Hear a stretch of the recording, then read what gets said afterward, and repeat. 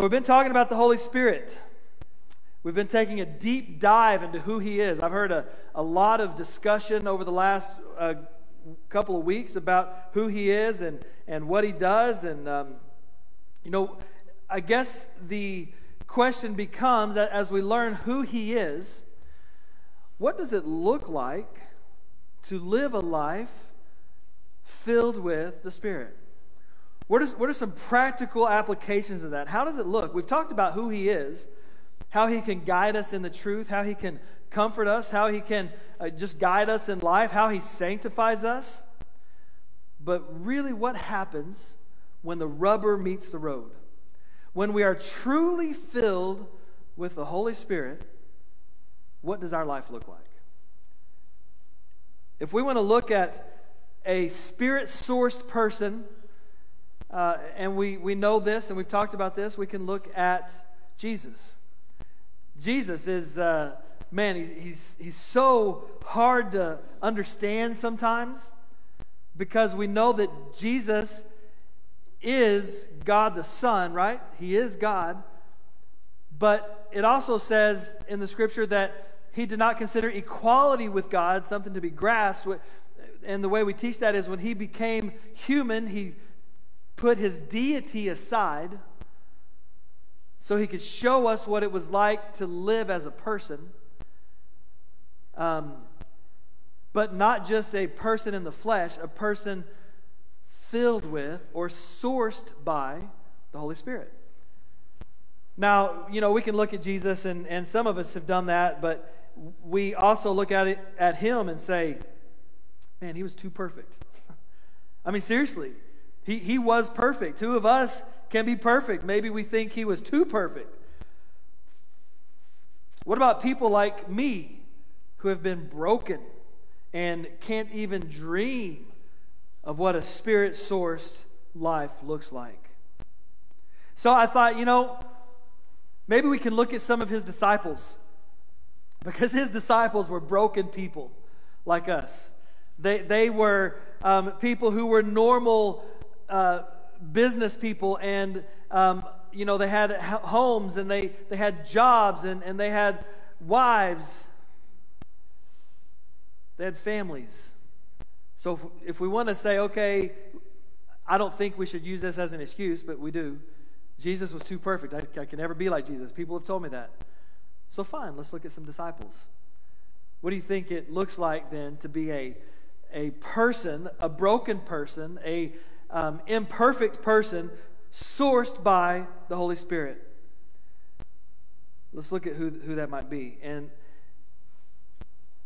after the day of Pentecost, the Holy Spirit was unleashed on this earth, available to anybody who would call on Him. So I want to read the scripture today out of Acts chapter 3. Acts chapter 3. We're going to start with verse 12. And it'll be on the screen. It's also on the app. When Peter saw this, he said to them, "Fellow Israelites, why does this surprise you? Why do you stare at us as if by our own power or godliness we made this man walk? The God of Abraham, Isaac, and Jacob, the God of our fathers, has glorified His servant Jesus. You handed Him over to be killed, and you disowned Him before Pilate, though he had decided to let Him go. You disowned the holy and righteous one and asked that a murderer be released to you. You killed the author of life, but God raised Him from the dead. We are witnesses of this. By faith in the name of Jesus, this man whom you see and know was made strong. It is Jesus' name and the faith that comes through Him that has completely healed him, as you all can see. Now, fellow Israelites, I know that you acted in ignorance, as did your leaders. But this is how God fulfilled what He had foretold through all the prophets, saying that His Messiah would suffer.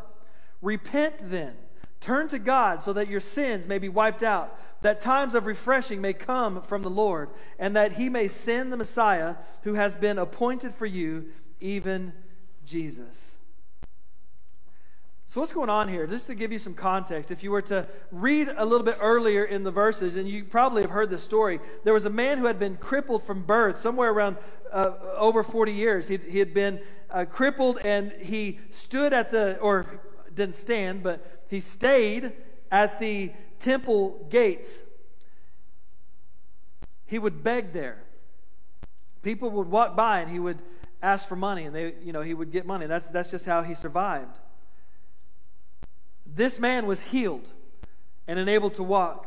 You probably remember the story where they grabbed him by the hand. They said,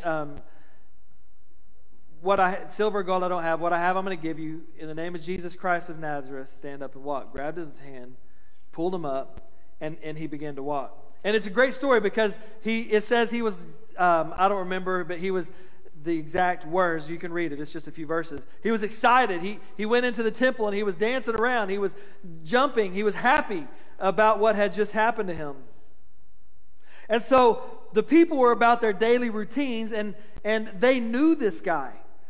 They knew him. He had been the guy who had been sitting by the gate for years. They had seen him. They had passed by him. Probably many of them would give him a little bit of something as they walked into the temple. And years they had seen this guy sitting there by the temple gates. And then all of a sudden, he's dancing around and he's excited and he's happy and he'd been healed. And all the people were looking at each other saying, what in the world is going on here? They would never forget what happened that day because this was obviously a miracle. And it's in moments like these that people stop and pay attention. Moments of significance in history or in our lives. Times of war or sports moments, or maybe it's a romance moment. And a tremendous opportunity arrives. It's like the blinders of everyday life are lifted off. And for just a moment, people are open to what you might have to say to them. I don't know, has anybody ever experienced that? It's a significant event, and then people are ready to pay attention. They're amazed. Their hearts and minds are so shocked that they want to hear. They want to find out what in the world's going on. How did this happen? So when the opportunity comes, how did the disciples handle it? That's really the meat of what I want to get to today. What did they do when that moment came, when time stopped, when a significant event happened? How did these spirit-sourced individuals handle it? How do we handle it? Do we embrace the opportunity? Do we allow the Holy Spirit to work through us when we have the opportunity to present Jesus? That's really what I want to look at, is how did Peter and John respond through the Spirit when they were presented with this opportunity? When Peter healed the lame man, Luke records it this way: they were filled with wonder and amazement at what happened to him. Luke, the author of Acts, I mean. Imagine with me what people must have thought, how they must have stared at them, how they were probably whispering to each other. Did you see that? I don't know. Did you see? Were you out there? Did you see what happened? What did he do? What did he say? How did he touch him? The questions that must have come from that miracle. It was one of those moments where everybody stopped what they were doing and they all paid attention. And so here they are. And here Peter has this tremendous opportunity, and he begins to speak to them, and he has them eating out of his hands. They're just listening. So what did Peter say here? Did he say, oh, it's nothing, all in a day's work for a Christian? Oh, it's good. No, this is fine. You go about your business. It's good. No problems. Nothing to see here. When you believe like me, things just happen. That's not what he said. Here's what he said. The God of Abraham, Isaac, and Jacob, the God of our fathers, has glorified his servant Jesus. You handed him over to be killed, and you disowned him before Pilate, though he had decided to let him go. You disowned the holy and righteous one and asked that a murderer be released to you. You killed the author of life, but God raised him from the dead. It's a bold claim. It probably scared him a little bit. God raised him from the dead. How do we know? Because we witnessed it. We saw. By faith in the name of Jesus, this man whom you see and know was made strong.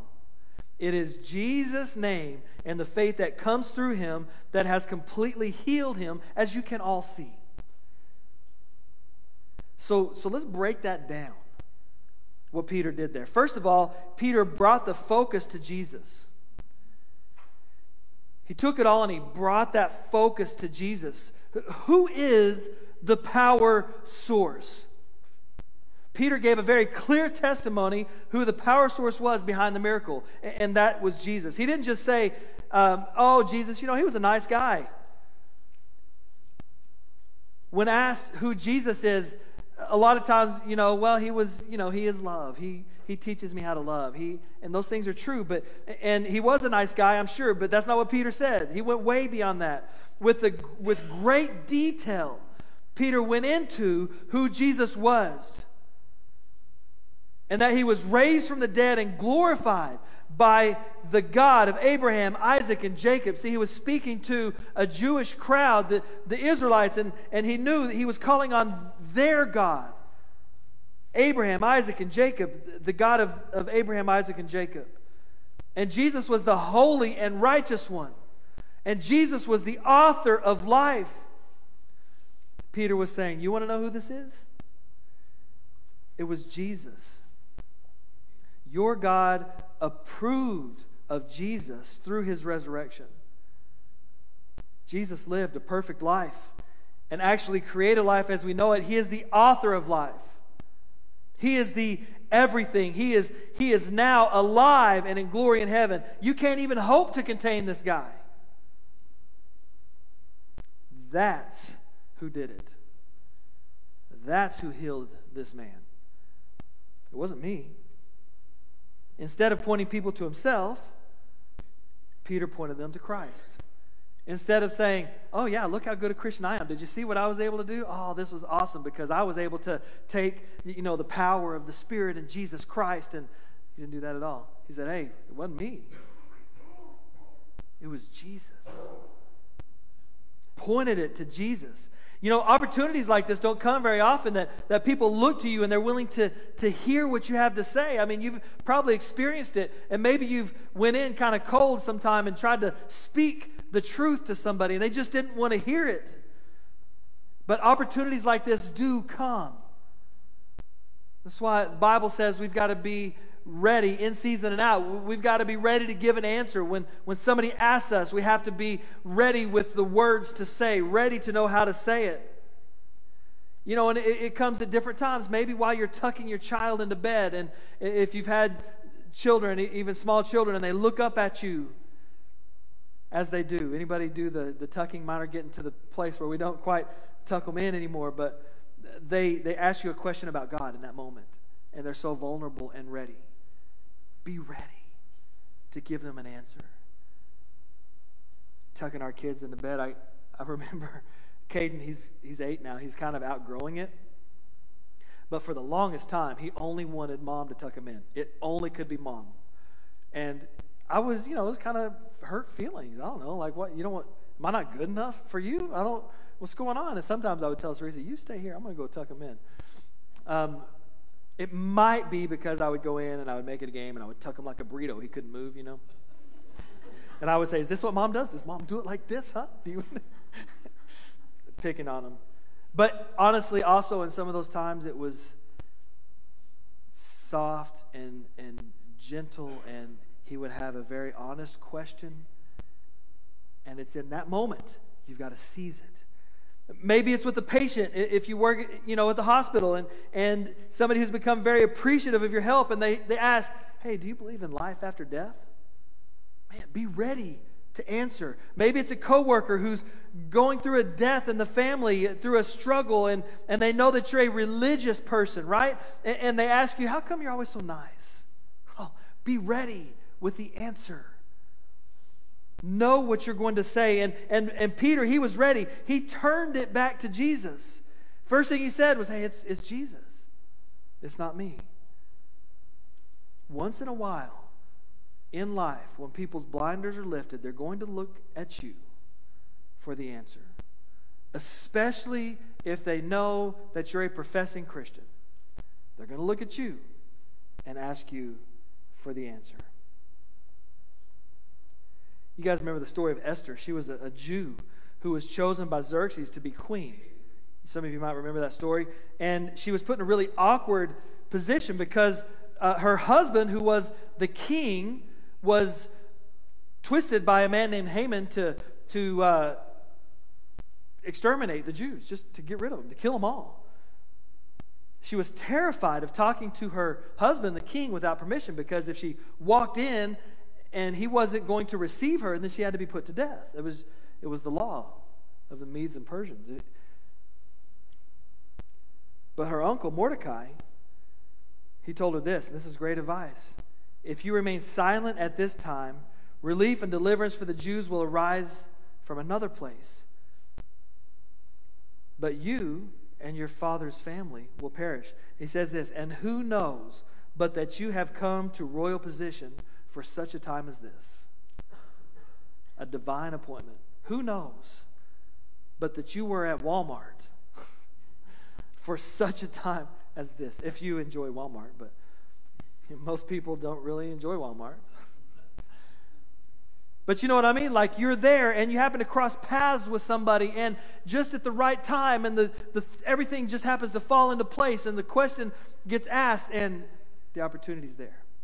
And what do you do with that? I would venture to guess that everybody here has experienced an opportunity like that at some point.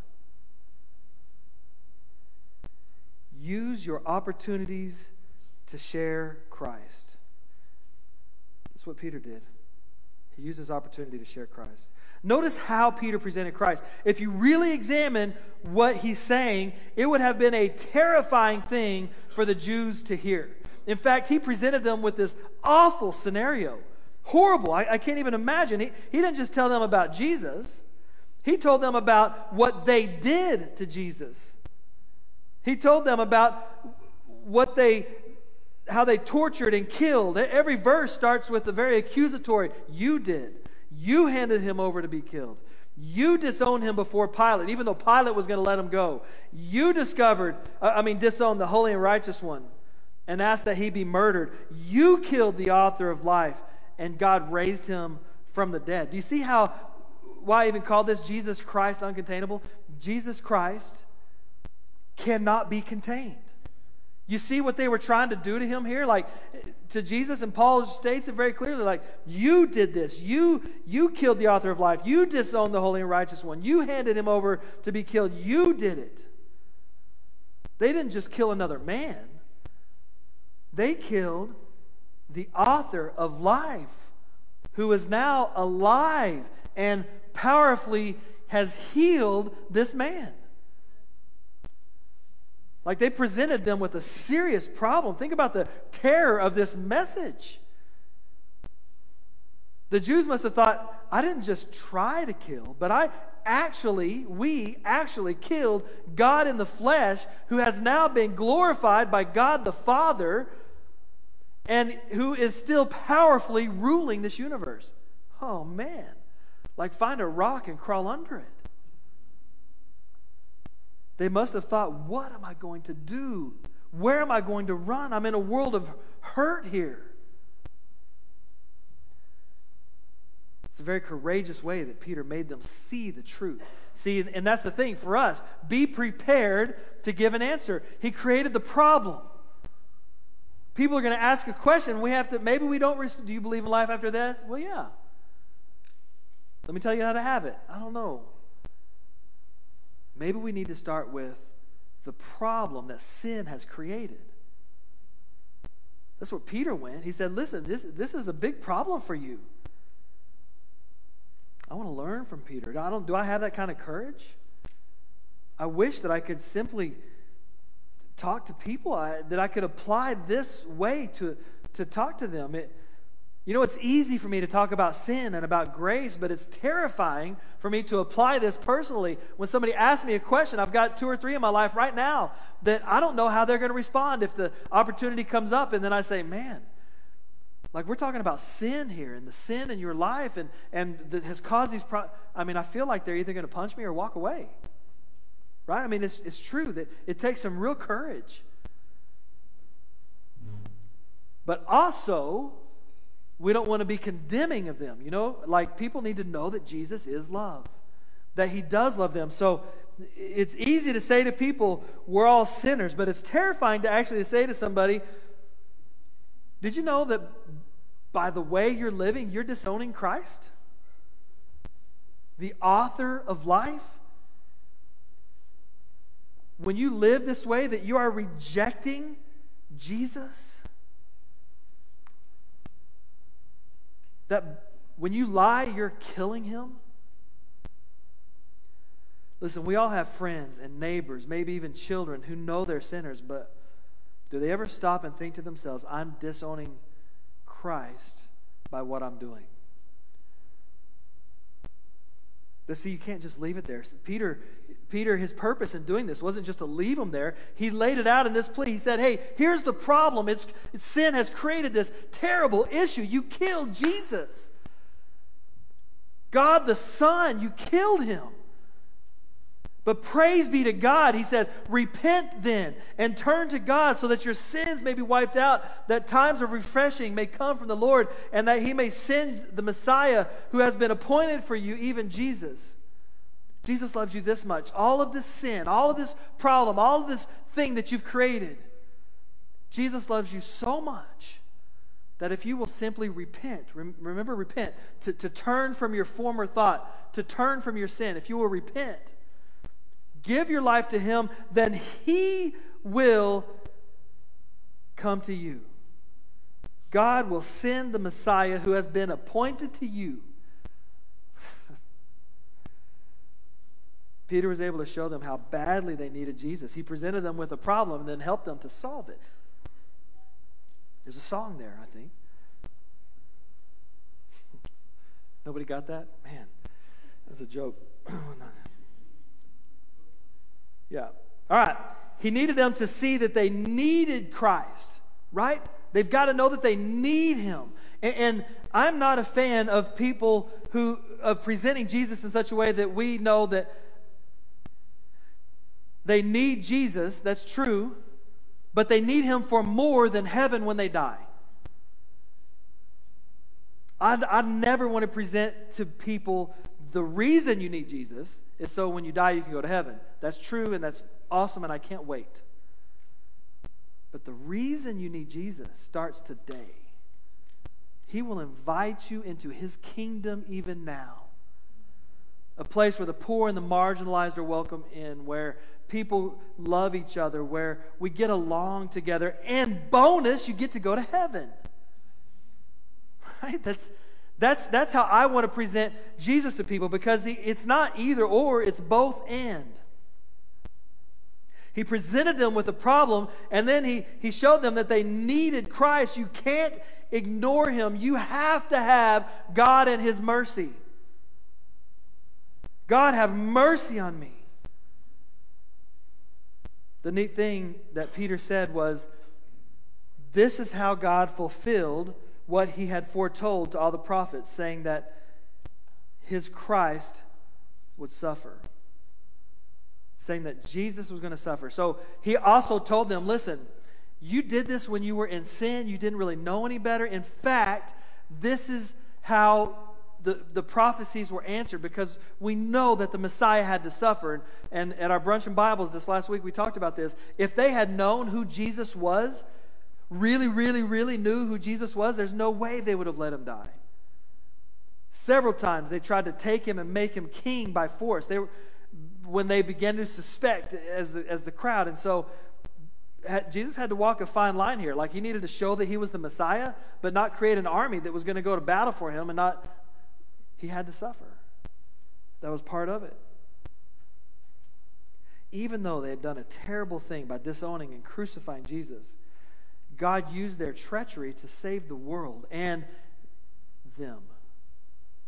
So, we know that what Peter did, like spirit-sourced person, broken. Remember, it was not long before this that Peter disowned Jesus 3 times and cursed about it. Broken, dishonest, liar, now filled with the Spirit and doing this. So that's where it comes in for us. Holy Spirit, fill me like that. And the way he did it was he created a problem for them. Here's the problem, but here's how we can fix it. You've got this problem, but we can solve it if you will repent. So what type of results did Peter get? Man, God's grace is awesome, isn't it? When we come before God in repentance, he throws his arms around us. He covers us with his righteousness.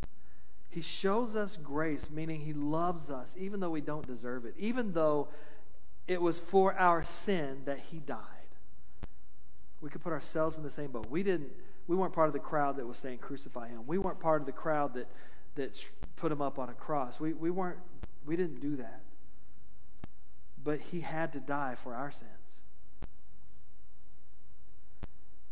That's what our friends and neighbors need to know, that even though there's this problem, God's grace will cover you. We've got to learn to change, and we've got to teach others who want to know about Jesus. You just can't keep living like there is no author of life. You can't continue to live however you please and think there's no consequence. You can't treat people that way or talk to them that way. You can't keep killing Jesus with your words. Please don't continue revolving your life around you. I mean, there is a way to change. We don't really deal with sin very well in our society because we live in this cancel culture where anything that I say, if somebody doesn't like it, they cancel me out of their lives. They cut me out. They unfriend me on Facebook. They ghost me when I call them. That's the culture we live in. So everybody's afraid to talk about sin and how there's sin. Sin is offensive. So how is it that we can tell people about sin in their lives? But it's got to be talked about. God's grace does so much more than make us feel good. You know what I mean? Like our sin is forgiven. So the offensive nature in us, that sin that causes us to be offensive, that causes us to treat people that way, that causes us to talk, that causes us to cancel people, that God's grace covers it and fixes it and draws us to him. Reevaluate your plan for life and understand that life with Jesus through the Holy Spirit is one full of grace and hope, not death and despair. I think that's what I want to be careful with. That people know it's full of grace and hope, not death and despair. And I wonder if they think that, I mean, believe me, there is sin, there is hell, okay? God doesn't want us to go there. So how do we present that in such a way that people don't feel like it's all about death and despair? Turn or burn, baby. That's not what Jesus taught. He said, let me introduce you into this kingdom.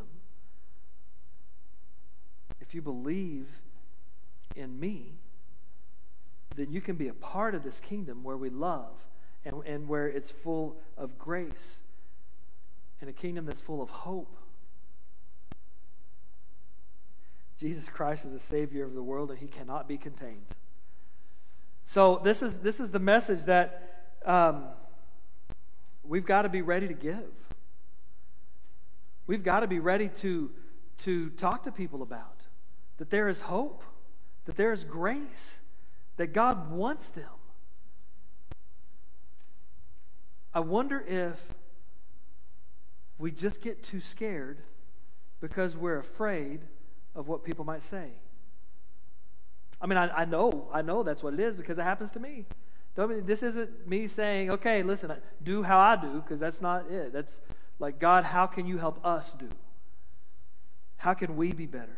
When people are looking for answers, they need to know that there is still hope, and there is still forgiveness, and there is still a need for salvation through Jesus Christ. We need to understand also, though, that it's not always safe to follow God. You might get canceled.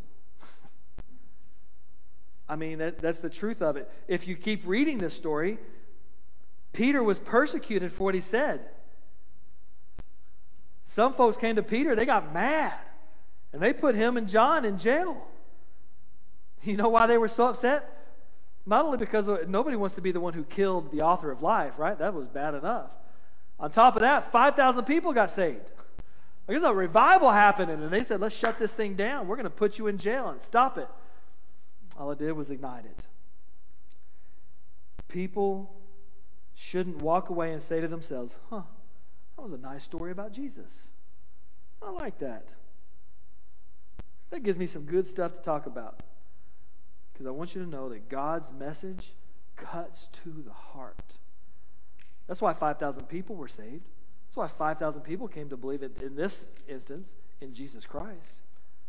Because his message cuts to the heart. His grace draws us to him. Causes us to want to be a part of this kingdom that we're talking about. So what's the point?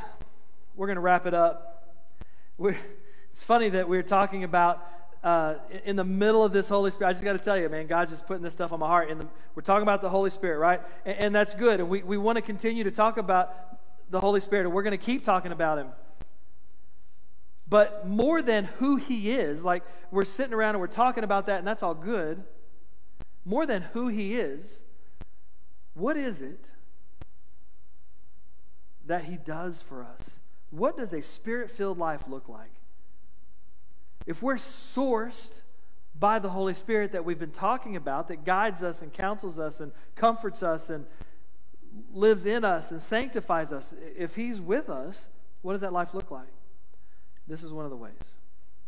When we have been filled with the Holy Spirit, somebody's going to come to us and they're going to say,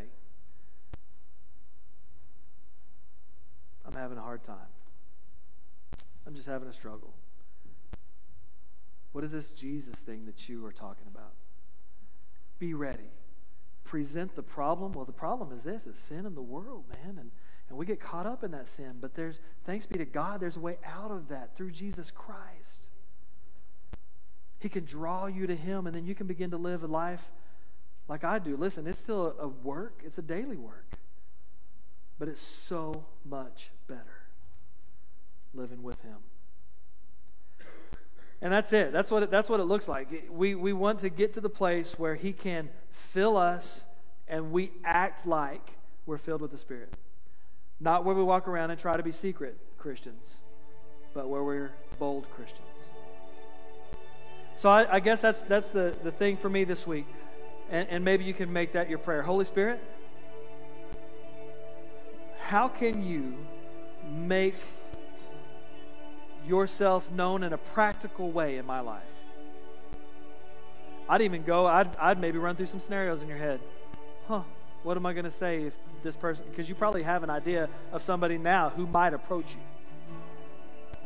Begin to work that out. What am I going to say? How am I going to respond?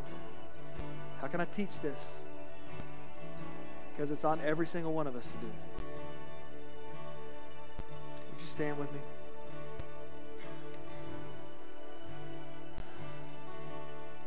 Holy Spirit, we are just this morning asking you to fill us with yourself. We've been asking that. Continue to do that work, but help us to see and to know what a